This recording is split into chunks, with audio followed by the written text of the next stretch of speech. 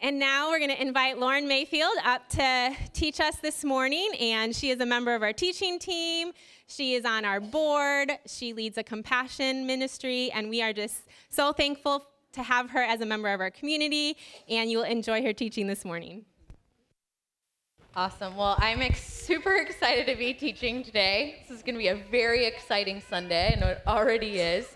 I think one of the reasons I was asked to do this is that I teach elementary school, so I'm used to people talking when I'm talking. So I know there'll be a lot going on, but we want to make sure that everyone feels welcome and excited to join us today, huh? You excited to be here today? Awesome. Okay, so yeah, you can sit with me. That'd be great. Okay, cool. So, again, I work in an elementary school. Every morning we have a whole school assembly called morning meeting, and everybody comes together and we do announcements, we do the pledge, we talk about what's going to happen during the day. And one of the things that I really enjoy is listening to kindergartners say the Pledge of Allegiance. So I know that prayer in school has been kind of a hot topic. And at our school, we have a bunch of kids that say the Pledge of Jesus every morning. So they say, I pledge of Jesus to the flag of the United States of America every single day. And then I've learned that we need to support the right of everyone in our country to drink juice because our pledge guarantees liberty and juices for all. So when kids are saying these things, they're trying to understand what our national saying means and make meaning for themselves. So to them, this country is about liberty and juice. It makes sense to them. But this can happen with spiritual things as well. And so as children, sometimes we try to imitate things, but we can miss the point and just imitate them if they haven't been explained or modeled for us. And so that's why days like today are so very important, because we get to model to everyone what worship is and what it should look like. John Piper is a pastor of a big church in Minnesota, I believe, and he said it this way. He said, the aim is that children catch the passion for worshiping God by watching mom and dad enjoy God week after week. What would be the impact if for 12 years the children saw dad with his face in his hands praying during the prelude to worship? What would be the impact if they saw mom and dad beaming with joy and singing the praises of God? Just think of it. Millions and millions of children never see their parents sing, let alone sing songs with joy to a great God. So this is a different service, this is a different weekend, but we still come to honor and worship our great, great God.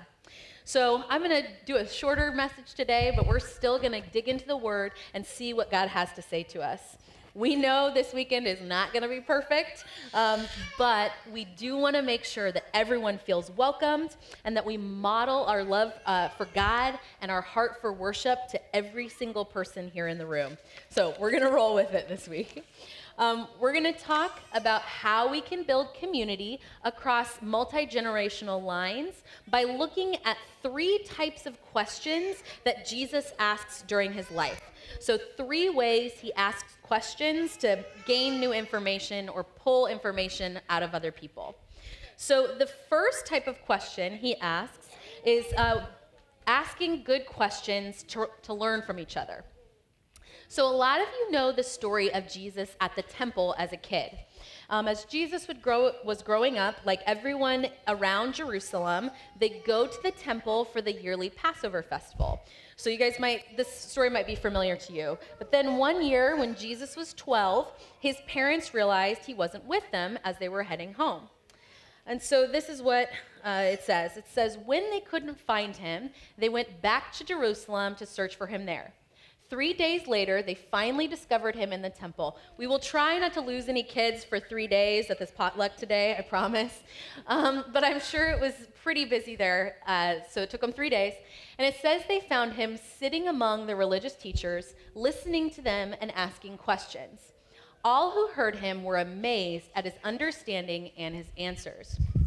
Now, when I visualize this verse, I always imagine little Jesus sitting in the middle and all these white-haired Jewish rabbis sitting around him, listening and learning from him. But that's not what this passage says. It says he was sitting among the religious leaders, listening to them and asking questions. So even Jesus, who knew everything, especially about God, wanted to hear what other people had to say about the topic that he knew the most about, his Father God. Jesus starts his ministry not preaching to others, but asking questions. So Jesus, the smartest child that ever existed, asked questions and wanted to learn from those who were older than him.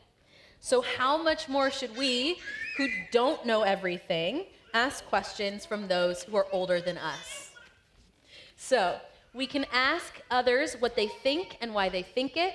We can ask how they've seen the world change, and more importantly, how their thinking about God and the world has grown and changed over time. So I say we ask good questions.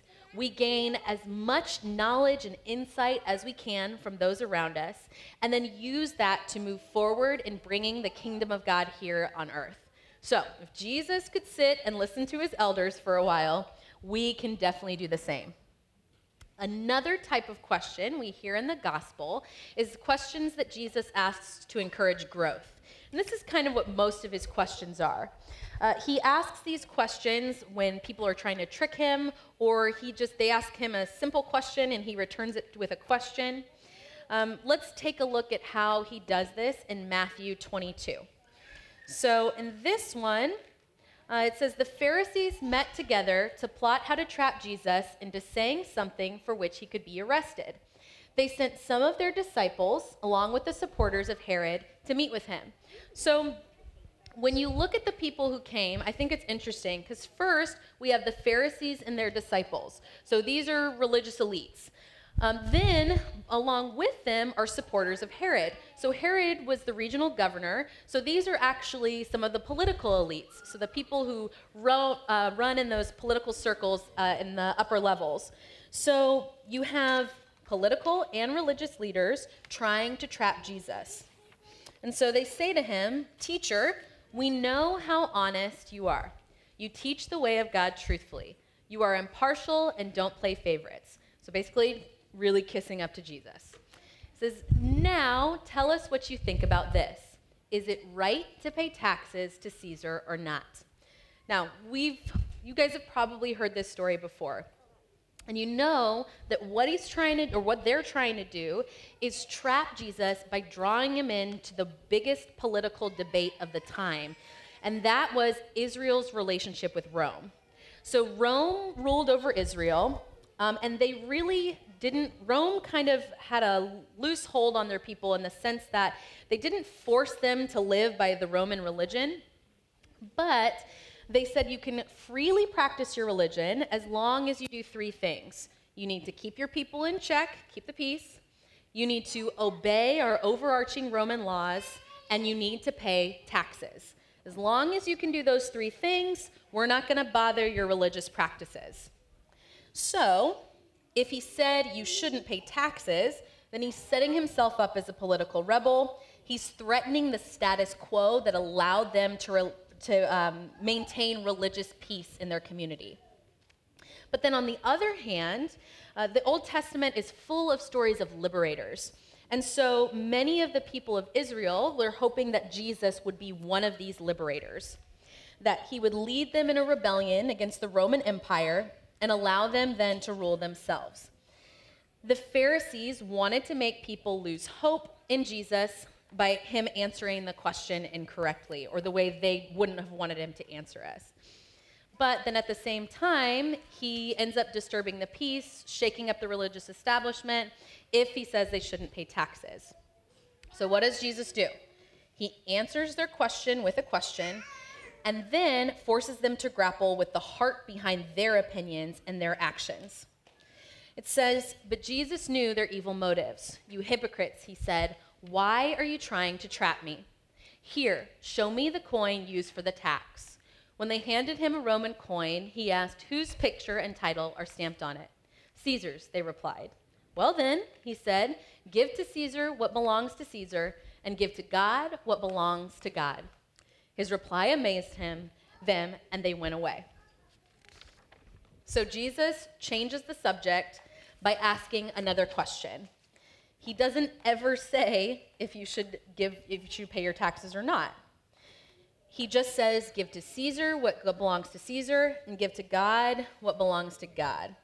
So by turning this question around with this other question, we have to examine ourselves and our attitudes about what really matters. What does belong to Caesar, and what does belong to God? We have to decide for ourselves what to give to God and what to give to the world, where to draw the line between what honors God and what doesn't. And then we have to grow because we've had to think for ourselves. I've been thinking a lot about this response in the past few days with the current news cycle that's going on. Because what I think is so interesting is that Jesus does not answer the issue itself, but rather he's focused on examining our own motives in the moment. So he makes us think about why we believe what we believe. He holds up a mirror and he asks if our response is honoring God. Are we giving to God what belongs to God? And then I think by extension, are we showing love to our neighbor? And if that question then makes us uncomfortable or we can't answer it, then we have to do what the Pharisees and the political leaders did. We have to go away, sit with ourselves, and decide if what we believe really honors God. Our actions and our responses have to be fueled by love for God and love for others. And if we can't say that's what's driving us in the moment, then we can't claim we have the right answers. So God asks people questions to help them grow in the Old Testament as well. Okay, so kids, I'm going to need you guys to help me out a little bit, okay? Raise your hand. Grown folks, you can raise your hand too if you know the story of Jonah. Okay, you guys know the story of Jonah? Good. I'm going to need you guys to help me. So, Jonah is sent by God to talk to the people of Nineveh. And the people of Nineveh were the bad guys, right? They were messing with the Jewish people. They attacked them sometimes, stole from them sometimes. And this made the Jewish people angry, but it also really hurt God's heart. And so God wanted to send Jonah to go warn the people of Nineveh that they needed to change their ways. And so, y'all, give me a thumbs up or a thumbs down. Did Jonah do what God asked him to do? Did he go to Nineveh? Nope, thumbs down, right? He said, nope, peace out. Y'all do your own thing. But then, what happened to Jonah on the way? Who knows? What happened to Jonah on the way? Good, he gets followed by a big fish. And how many days does he stay in the fish's stomach? Everybody. Y'all can all tell me. 3 days, right? 3 days. And then he gets coughed up or barfed up or I don't know, up on the shore, right? And then he goes and tells the people of Nineveh what they did, that what they're doing is wrong. And the people of Nineveh change their ways. They start doing the right thing. And so Jonah should be really excited. But was Jonah excited? Shake your head yes or no. Was Jonah excited about the people of Nineveh doing the right thing? No. So many of you guys know this story, right? He gets really mad. And so God, instead of just fussing at him, asks him a question to help him think about how he feels about the people of Nineveh. God says, Nineveh has more than 120,000 people living in spiritual darkness, not to mention all the animals. Shouldn't I feel sorry for such a great city? And you know what's really cool is that the book of Jonah ends right there. We don't know what Jonah's response is. It's the very last verse in the book. So just like Jesus left the Pharisees to decide what the right response was, God leaves us to decide whether we should care about our enemies and want God's best for them. God asks us the question, and we have to decide how we're going to answer. And I think we could get better about doing this for others. Usually when we disagree with someone or we think that we're going the wrong way, we have two reactions. We either clearly state to them why they're wrong and what they should do instead. Or we say, man, it's just not worth it. We roll our eyes, we tell our friend about them, and but we never say anything to them. There's got to be a middle way. And this isn't what we see Jesus or the Father doing. They see the heart of the issue, and they ask a pointed question to reveal the right course of action and get people reflecting on what they're doing and thinking for themselves. So I think the way toddlers ask why over and over again, we should get into a better habit of pressing pause on our need to give advice and share what we think about something, and instead allow people to express what they are feeling and thinking at the time. Sometimes we do know more than other people, or we have an experience that we can share with another person to help them understand. But we should still let people think through challenges for themselves. I think we do better responding to questions and coming to conclusions for ourselves rather than sitting through a lecture. So let's make sure we're giving people the opportunity to do that too. This is hard because we don't always know where people are going to end up, but we also need to trust the Holy Spirit and that the Holy Spirit speaks a better word than we can to people's hearts. But sometimes we don't see the heart of the issue. Sometimes we can't come up with just the right question to get people thinking. So in that case, maybe we just need to be better listeners. And this brings us to the third type of question we see being asked. So we talked about questions to learn, we talked about questions to encourage growth, and now we're going to talk about asking good questions to let people talk when they are hurting and reveal what's going on. And honestly, I think this is the one we need to do the most of. One of my favorite stories in the Bible is when Mary sees Jesus for the first time after his resurrection. Mary is looking everywhere for Jesus, but just can't seem to find him. And then it says she turned to leave and saw someone standing there. It was Jesus, but she didn't recognize him. "Dear woman, why are you crying?" Jesus asked her. "Who are you looking for?" So in this moment, Jesus is the answer. He's the solution. He's who she's looking for. But he doesn't jump in and save her and give her the right answer right away. He lets her speak for herself. She says she thought he was the gardener. "Sir," she said, "if you have taken him away, tell me where you have put him, and I will go get him." "Mary," Jesus said. She turned to him and cried out, "Rabboni," which is Hebrew for teacher. Christ let others speak and share before he does. And I wonder if we do this enough. I wonder if we let people talk through what they're feeling before we give them the answers or advice that we think might solve it. He does this with other questions as well. He lets people tell him what they think of him. In John 11, he's speaking to Martha, whose brother has just died. And he shares with her how he's the resurrection and the life, and that people will be raised after dying, but he knows Martha just needs to share. So he asks her, "Do you believe this, Martha?"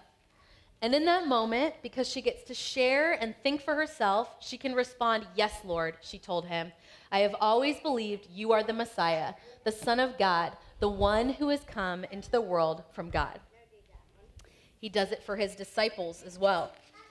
In Matthew, he asked his disciples, "Who do people say the Son of Man is?"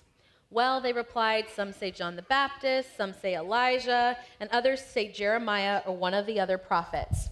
So they know what they're supposed to say, what the answers are supposed to be, but Jesus wants to know what's going on in their hearts. He says, "Who do you say I am?" And then they get to answer. Simon Peter says, "You are the Messiah, the Son of the living God."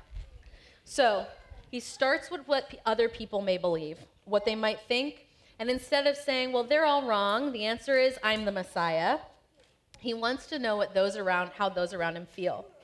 He lets them give their thoughts when he says, "Who do you say I am?" So often, I think we wonder what other people are thinking or what's going on in their brains. Like Jesus, we should probably just ask them and wait for their response before we jump in with what we're thinking. So a good way to do this is with sentence starters. So in school, we have this thing called accountable talk, and it's a way that you get kids talking and hearing what other people think. And so we use a sentence stem to help us get other people talking. So we're going to learn some sentence stems today. We're going to do some repeat after me. Okay? The first one, and these are just questions, ways you can start a sentence to get people to talk rather than just, saying, "Oh, I'm fine," or whatever. So the first one is, You guys are going to repeat after me. What's going on with? Very good. How do you feel about? Very nice. Very good. What happened with? And what do you think about? Good. So great job. So these sentence starters don't bring us to a yes or no answer to people. They don't make people say, I'm fine, or things are going okay, but they give others an opportunity to share what's going on in their hearts. So when we do this, we want to let others speak first, be quick to listen, and slow to respond. Or as James said, he said, understand this, my dear brothers and sisters. You must all be quick to listen, slow to speak, and slow to get angry. So let's consider others more important than ourselves. Let's ask them good questions, no matter what age they are, and actually listen to their answers. With that, we're going to do some practical tips, and we're going to continue with our worship service. So, conveniently, you can practice these practical tips right after service today at our potluck. I'm going to encourage you guys to ask all 3 types of questions this week. So we talked about questions that help us learn, questions that help encourage growth, and then questions that let people reveal what's going on within. So the first one, when we think about asking a question to learn, is think about someone older than you and ask them about something in their life. You can use some sentence sims. What do you think about this? What happened with? Tell me about this. The second one was to encourage growth. And when we do this, we always need to start with ourselves first. We want to examine our own hearts to see why we believe the way that we believe. And then from that place of love, talk to someone who we disagree with and ask them why they believe what they believe. And then finally, we ask questions to let others talk and reveal what's going on. And this works for anyone in our lives. Ask them about their lives and attentively listen to their answer. Don't give them advice, just help them walk through what they're feeling. With that, we're going to pray real quick, and then Dan's going to come up and finish out our service. So let's bow our heads and pray. God, we thank you that you let us speak. You let us ask you questions, God, and you respond in love to us. God, I pray right now as we think about the people in our community, help us really want to know what's going on in their hearts, really want to know and hear from them. God, help us ask good questions this week to grow in our love for one another as a community. In your name we pray. Amen.